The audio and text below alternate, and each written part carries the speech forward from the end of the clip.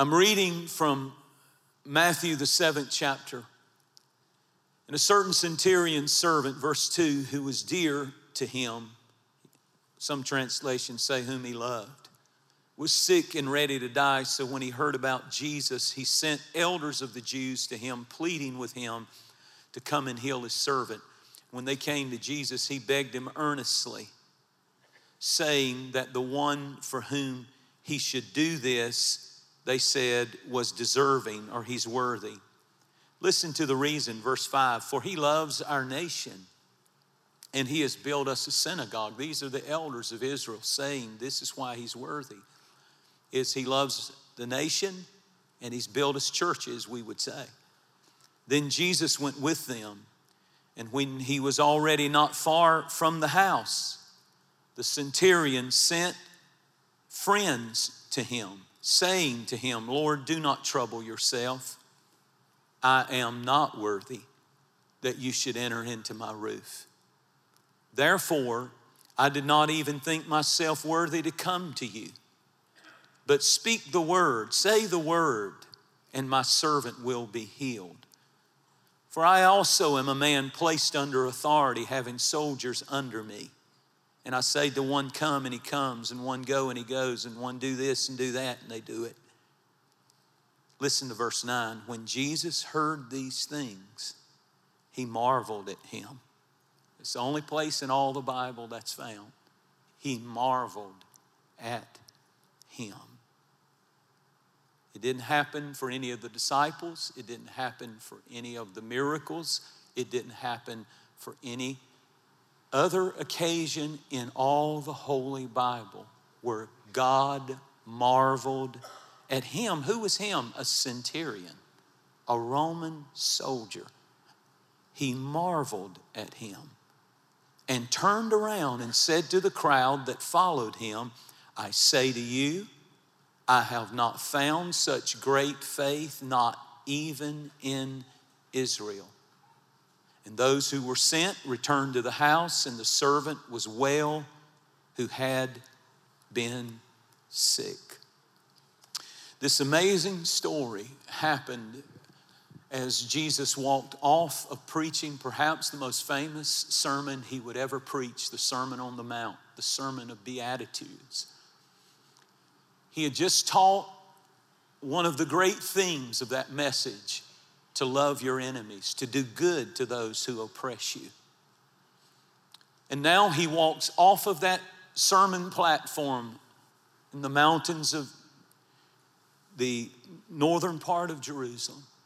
And he walks into his hometown of Capernaum, and the elders of Israel come and they say, go to this Roman soldier's house and pray for his servant. Pray for him because he loves this country. Pray for him because he's given enormous resources and built us a synagogue, and he's not even one of us. He's a Gentile. He's a Roman soldier, a part of the people who are oppressing and who are absolutely stepping over and on us, and we are under their dominion and control. And Jesus had just taught, love your enemies. Jesus had just taught, pray for those who do wrong. And now it's kind of like, I guess he might have thought, well, I just preached that, I might as well go. But it's interesting that the thing that they came and said, he's worthy of a miracle because he loves our nation. Number one, we ought to love Israel. Number two, and he's built our church. He's given of his enormous resources, and we wouldn't have our synagogue without this man using the resources that he has. And a synagogue was just where the law was taught. It's just where the morality and the morals of the Old Testament were taught. The 10 Commandments were taught. The 5 books of the Old Testament were taught. And he liked that. He liked that better than the religion of the Romans. And what I want you to understand is there's 3 quick things that caused this man to stand out. This is what great faith can do. That's what I'm preaching on. This is what great faith can do. This man had three things that caught the attention of Jesus and caused him to marvel. The word marvel means to be astonished. The word marvel means to be amazed and to stand in awe. One translation said to take the breath away. Can you imagine God in the skin of human man, veiled in flesh, was so moved, not by a preacher, not by a disciple, not by a rabbi, not by a scholar of the Torah, not by someone who performed great miracles, but a man who was not even, I want to call him a non-religious man, exercised so much faith in what Jesus, who he was and what he was able to do, that Jesus said, I'm not impressed with titles, and I'm not impressed with religion, and I'm not impressed with how many scriptures you can quote and how many praise songs you sing that you really don't mean because you really don't believe that God will do anything that was beyond normal. But when he saw a non-religious guy look at him and say, don't come to my house, they said he's worthy, but he said, I'm not worthy. And the closer I get to you, because as Jesus started getting close to his house, the closer you get to Jesus, anything in you that's proud and anything in you that's arrogant and anything inside of you that says, I'm worthy, look at me, I'm wonderful, God ought to bless me. I don't understand why you haven't answered my prayer. I did this, I gave my I did that, I did that, I did that. The closer you get to Jesus, the more you see your own sinfulness and the more you see his holiness and the more you understand, I'm not worthy, you're the worthy lamb that was slain, and everything I get, I deserve only because of your blood and the cross and the death and the resurrection of Jesus Christ. I don't deserve anything. Well, we've been going to church all these years and God ought to do something for you. Don't deserve anything. All of your righteousness is as filthy rags. But when you look at him and you say, his blood deserves a miracle. His blood deserves my family being saved. His suffering on the cross absolutely is worthy of a healing in my life. Worthy is the Lamb. And when this man, a non-religious man, said, when Jesus was getting close to his house, notice what he loved. He loved his country. He loved the country that he was in. And I just want to pause and I want to say I still love America. I still love the red, white, and blue. I still get tears in my eyes when I see a mother get a flag and know that her son died for our nation. I still love the national anthem and I stand for it and put my hand on my heart. I'm not ashamed to say I love. This is the greatest nation in the world. There's none like it. He loved the nation he was in. Notice what else he loved. He loved the church, and he gave to build it of himself.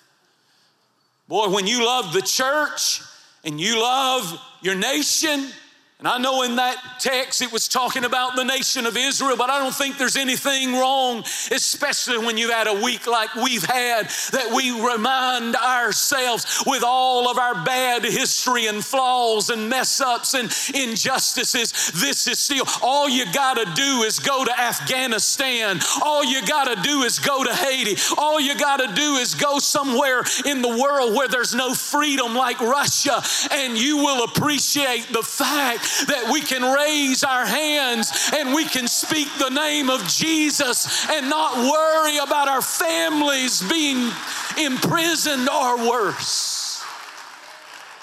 Take a praise break and thank God for our nation. I love our nation and I love my church. Come on, do you love your church? I'm just going to preach a minute. We better get up and get back in church. We better get up and announce with our physical presence, I love my church.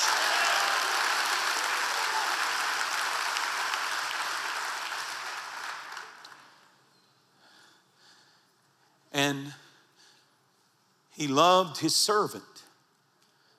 What kind of person marvels Jesus, astonishes Jesus? Number one, a person who has great love for his country, for Israel, for not only that, but he loved the synagogue. He loved the church. He loved it. It was the center. We ought to make church. It still ought to be something we cherish. And then he loved his servant. I read something interesting this week when I was looking into this. A centurion was someone who was over at least 100 soldiers that were under him. A centurion in the Roman army was someone who was not allowed to be married. When he was elevated to that position, it meant that he would give up the right to be married and have a family because he knew eventually he would be sent to foreign soil because the Roman Empire was ever expanding, and he would be required to stay and be stationed at that place for up to 20 years, never to come back home from that place that he had been assigned to. And so servants and people that he took with him became like family to them, often, one commentary said. They were their family. And so when one of his servants whom he loved got sick, he loved him. And Jesus was astonished and marveled at this man because of his great love, but secondly, his great humility. Because the elders said he's worthy for you to go in his house and do a miracle. But the man said in the text, I didn't even feel worthy to come to you.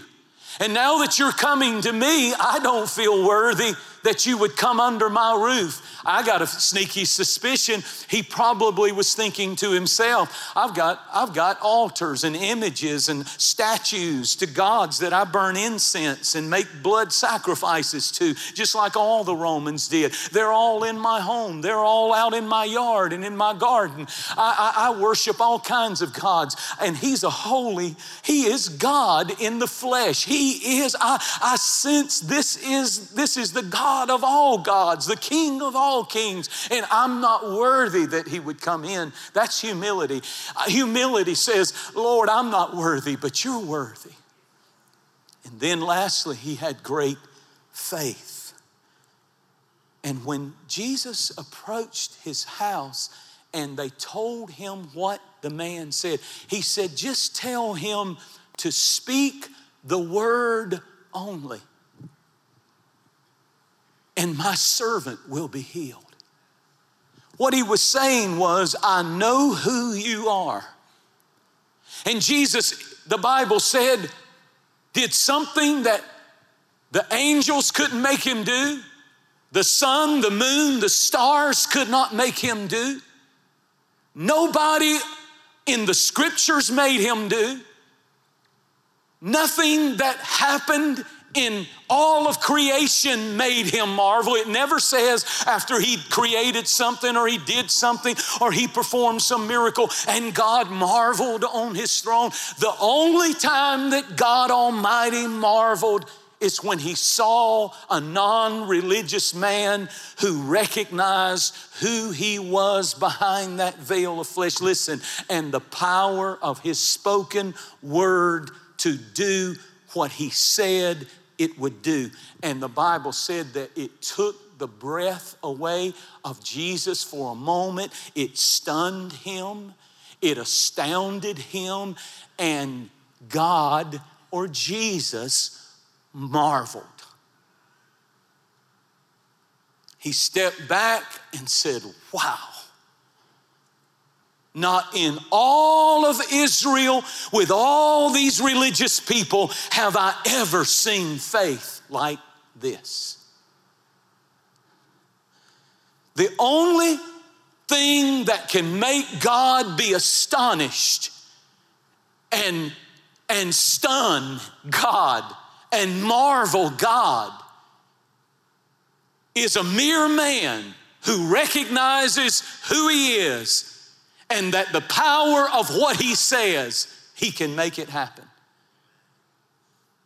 And he said, go, because your servant is healed. And they went back and the servant was healed. A non-religious man believed, and it marveled Jesus. A mere man could make God Almighty marvel. And when Jesus marvels, it ought to make us meditate on why.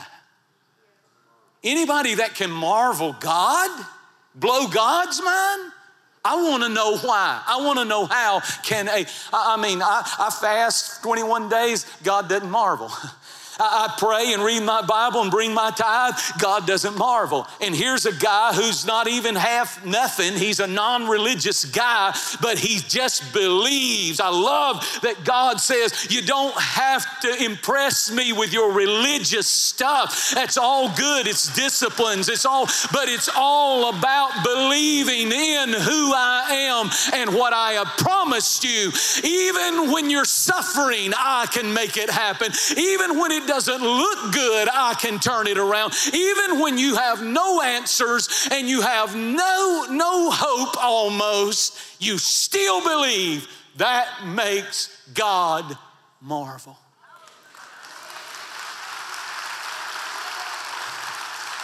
When Joshua fought 5 different armies and the sun started going down, that same spirit came on him.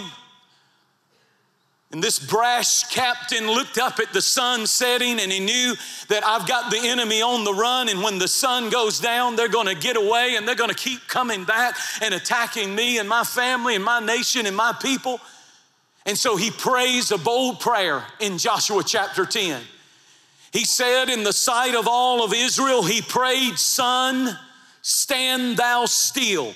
And moon, stand still. And the sun stood still about a whole day until the people had avenged themselves of their enemy. And there was no day like that before and after that the Lord hearkened unto the voice of a man. The sun didn't make God marvel.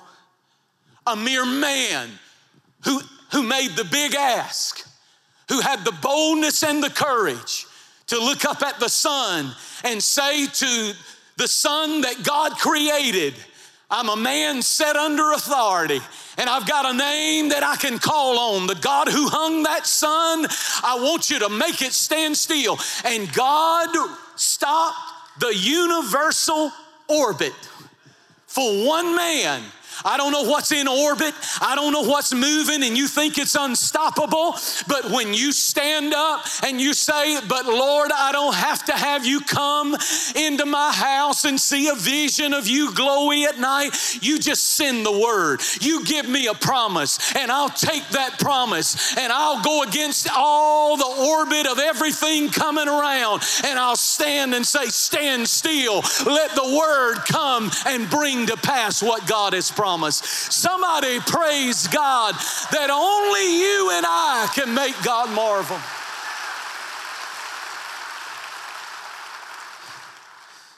I want you right now just to look over at somebody and pat your chest and say, I can make God be astonished. I can astonish Jesus. I can marvel God. I can this morning when I believe his word above what I see and what I feel.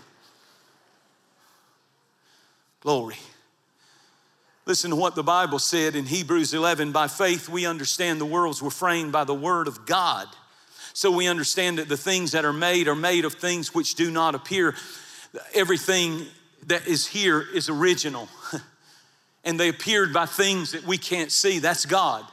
All things were created in heaven and in earth. All things were created for him and by him, visible and invisible. Whether there be thrones or dominions or principalities or powers, he is before all things, and by him all things consist. How in the world can you marvel and astonish and stun and take away the breath of a God who just created it all? He just opened his mouth and said, let there spee and the spittle from his mouth created galaxies and this planet, and he hung this earth on nothing, Job said. He hung the world on nothing. You can't hang your hat on nothing, but God took nothing, made it into something, and then hung it on nothing. And then he turns around and spins his finger, and all of a sudden everything's moving. It's just really amazing when you think about it. This 8,000-mile wide ball that we call Earth, rotating at 1,000 miles per hour while soaring around the sun at 67,000 miles per hour. And when you're standing or sitting still, even if you don't move for 24 hours and you just sit your blessed assurance in that seat, the whole time you have moved every 24 hours 1.5 million miles a day. And the one who controls all things and spoke it, and when he created it and he put it all out there, he never marveled about that. The magnificent earth, full of mystery and beauty, sea life, plant life, animal life, human life, the physical body. The earth is just his footstool. The star Ceres is able to swallow up 64 million suns, greater than the one sun that we have over earth. The star Epsilon is 3,000 times the size of our sun. Our closest star to planet Earth is 26 trillion miles away. The furthest star is 59 sextrillion miles away. We are just a speck, planet Earth, in the big picture of all of God's creation. But none of that stuff marvels God. None of that stuff astonishes God. God is not impressed. As a matter of fact, this blows my mind. When God got ready to take credit for all creation, he wanted to mention, I made the stars too. This is what he said. He used 5 words. He made the stars also. No big deal. I created all living thing. And by the way, just as a footnote, I made the stars also. That's how big and bad I am. So nothing in this universe made God marvel. But when a man, when a woman, when a mother, when a dad, when a teenager, when a young person stands up and says, I believe what God has spoken to me, he's going to bring to pass. God says, oh my goodness, I'm astonished. They believe it. They don't just say it, they believe it. They don't just sing it, they believe it. Does anybody want to astonish Jesus by believing his word? Woo! Hallelujah. When you stand and you say, Lord, I'm still confident. I don't see it, I don't feel it, I don't understand it, I don't have answers, but I'm still confident, I still trust you, I still praise you, I still honor you. You make Jesus Christ be astonished and stunned. Seas parting, the Red Sea becoming like jello. I'm sure there was a little snotty-nosed kid in the children of Israel when they were walking through on dry ground that had to poke it one time, and it would just tremble and shake like jello, standing up on both sides, and they're walking across, but God did not marvel. A donkey opened its mouth and preached to the prophet Balaam, and God did not marvel. A whale swallowed a man for 3 days and spit him up afterwards, and he came out like a raisin with no hair and all shriveled up and came out preaching, no eyebrows. You know, all those acids had eaten everything away, and he looked like some kind of weirdo, but he repent. I would have repented if I saw that, but God did not marvel. an axe head doing the backstroke across the Jordan River, and God did not marvel. A bush burning and lighting up in the wilderness and saying, take off your shoes, shoes, shoes, shoes. You're standing on holy ground, ground, ground. I would marvel, but burning bushes didn't marvel God. 26,000 tons of manna every morning at the tent door of the Israelites for 40 years didn't marvel God. Water coming out of rocks didn't marvel God. Dead men being raised like Lazarus didn't marvel God. But when someone says, Lord, speak the word only, and I don't know how you're going to provide, I don't know how you're going to deliver, I don't know how you're going to work a miracle, but I believe in you and your ability to get it done. Come on, somebody with a shout of praise. The devil didn't think you'd come to church and praise God like you're praising him. That makes heaven marvel.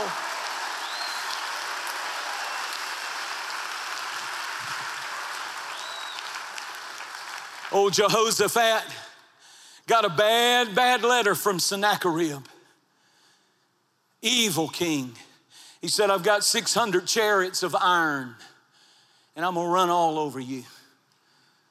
And he sent it in a letter. He took the letter to the temple, put it on the altar, looked up to heaven and said, God, we got mail. Because you put me here, and I know you're good, and I know you're faithful, and I know you love me. And I don't understand this attack. And I don't understand this letter. I don't understand this x-ray. I don't understand this news. I don't understand these dark days. But I know you're working all things together for the good. And so God said, well, I'll tell you what to do, Jehoshaphat. Take the praise singers and tell them to get out on the front line. Don't send any weapons with them. Just give them a tambourine and give them a harp and give them a violin and give them a guitar and a saxophone, and tell them to get out there and do nothing but talk about how good I am and how merciful I am and how I'm a generational God and my mercy endures from one generation to another. Don't care what the times bring. Don't care what the culture brings. Don't care what evil brings. Don't care what Antichrist wants to bring. Bring it on. Greater is he that is in us than he that is in the world. And the Bible said when they got out there and they started praising God. That's why what we're doing in here, it's more than the loud, annoying person behind you while you're trying to soak it all in. No, sometimes you don't understand. That's a former alcoholic. That's a former jailbird. That's that one on your right over there. Look at him. He's a former alcoholic. That one was a manic depressive. That one was lost. That one was sick and dying of COVID. But here they are in church this morning. You don't know why people are so noisy. You need to leave them alone. Maybe the Bible said, rejoice with them that rejoice. That means if anybody on your road starts rejoicing, you have a biblical mandate to jump in and say, I don't even know what we're shouting about, but let's go. Let's go. Let's go. That includes the balcony. Let's go. That includes Cumming and Spartanburg and Midtown. Let's go. Orange County. Gwinnett. Somewhere else. Stand to your feet. One of the most moving verses in the Bible to me is when the first martyr was being stoned, named Stephen.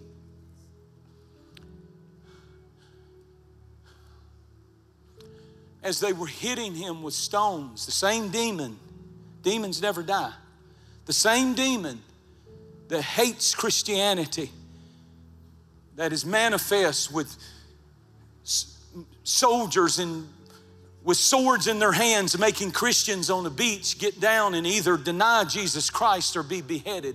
And when Stephen was being stoned, the Bible said, every other place in the New Testament, you check me out, where Jesus is found after the crucifixion, he's sitting at the right, he's in heaven and he's sitting at the right hand of the Father.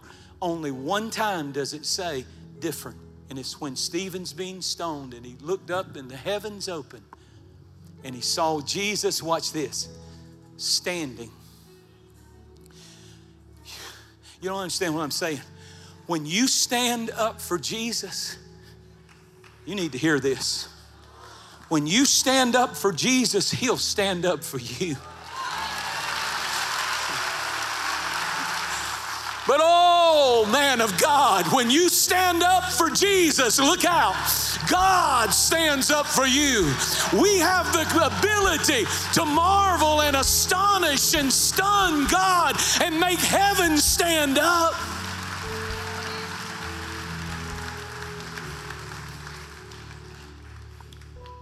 I heard a powerful story this week from a great preacher friend of mine that texts and calls me every once in a while. And he said that there was a missionary in his ministerial group who went to Sri Lanka. So it's borders with India. That's the way he told it. And he said this pastor went there. They had never had a Christian church in this community. Never. Worshiping multiple gods, statues. If you've ever been there, you know the culture. And this guy goes in and he's preaching Jesus' name and he's baptizing the believers in the holy river that's dedicated to all those gods. And they're getting saved and getting baptized and getting saved and getting baptized. And this is what he said happened. He said the priest in that area got so upset that they took poison and they snuck in the cover of night and poured poison in his well. The water only water they have to drink, to clean, to cook, to wash with. They poisoned the well. And someone, a sympathizer from the community, heard about it and came at 4 a.m. and slid a note up under the door and said, "Don't drink the water, it's poison." And so that man called his bishop and he said, "What am I going to do?"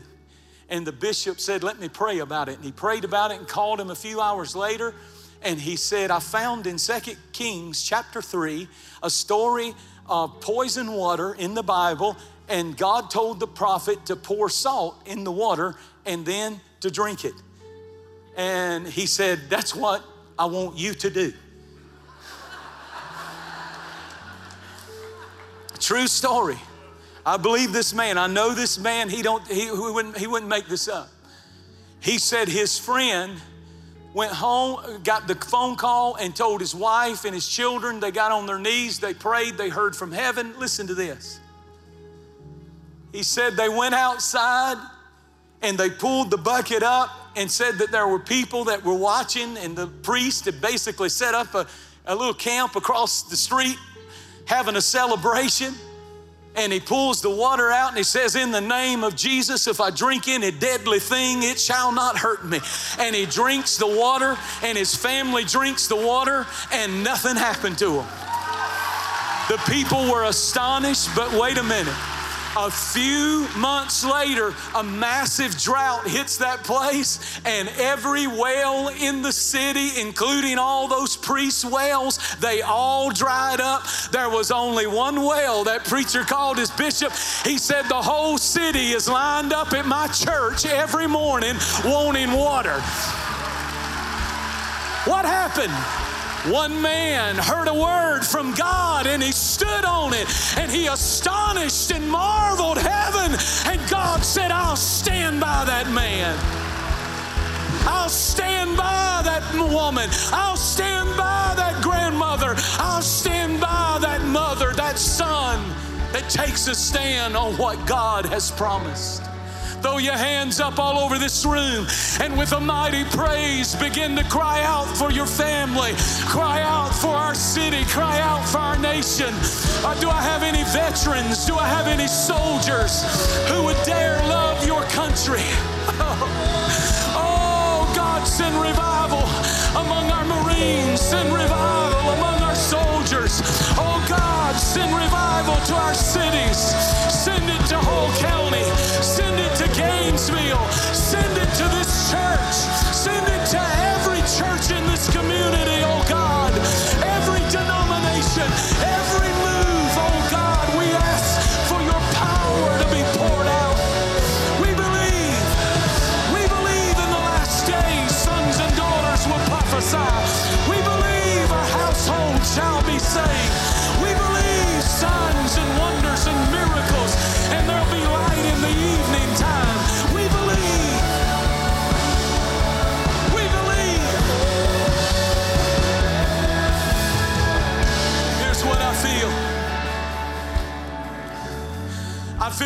right now, every backslider, every person addicted, every person bound, every person suicidal, every person depressed, every person hating themselves, every person cutting themselves, every person torturing themselves, every person feeling like you just wish you could die. You almost hope you would get killed. You can't stand your life. I feel like if you'll get out of your seat, if your heart is broken, if your life is empty, if you will get out of your seat and run to this altar, there's a miracle. You will astonish Jesus. You will get the attention of God.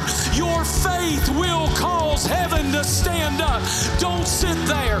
Don't stand there. Move out by faith. Move. Why sit there until you die? Move. Move. Come home. Come home. Come home. Come up. Come out of that. Come out of that in Jesus' name. Come on. Come on. Oh, I feel it at every campus. At every campus. Come home. Come home. Come on, sinner. Come on, backslider. Come on, alcoholic. Come on, drug addict. Come on. Somebody else needs to come. Teenager, young person, college student. Come on.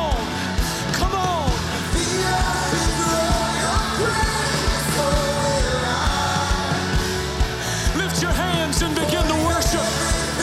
Worship breaks the yoke. In worship comes the prophecy. In worship comes the spoken word. In worship, God can give you a word that you can hold on to. Oh, your worship can marvel heaven today. Say you don't understand, everything's going wrong, not right. You don't understand, nothing's changed. You don't understand, it looks worse. That's when you throw your hand up like Job and you marvel heaven with the praise. I still believe, though he slay me, yet will I'll believe it till I go to the grave.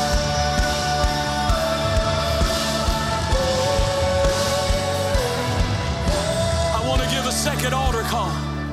I want every person in this room who needs a miracle in your home, in your family, in your physical body, or someone that you love.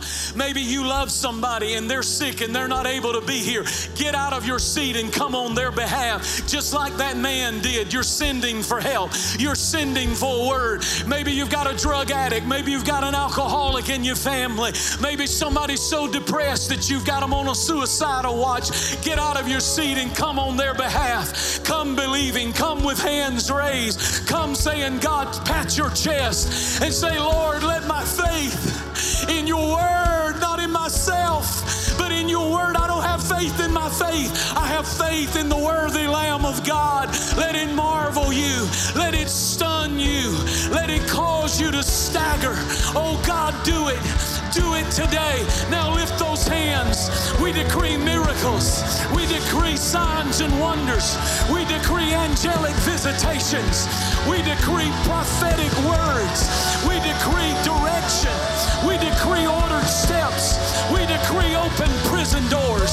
We decree chains dropping, chains breaking, lies of deception being peeled off in the name of Jesus.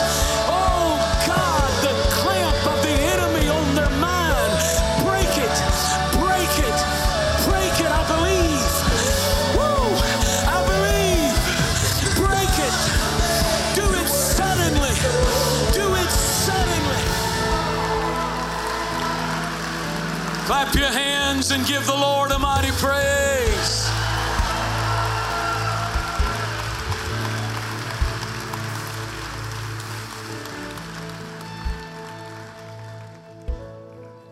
You believe it? Everybody in this room say, Jesus, I confess you as my Lord. You are the Word. You are the Word clothed in flesh. In the beginning was the Word. So you are God. And today, I receive you as my Savior, as my deliverer, as my healer, as my provider. I cast it all at your feet, and I just worship you. Give me a new spirit of adoration. Give me a new joy and praise. I just see a light switch, an old school light switch. Flip the switch and turn the praise back on, the gratitude back on, the worship back on in my walk with you. We hope you've enjoyed this teaching by Jentezen Franklin, and thank you for your continued support of this ministry. Your prayers and financial support make these programs possible. For more information about this message and other ministry resources, visit us online at jentezenfranklin.tv.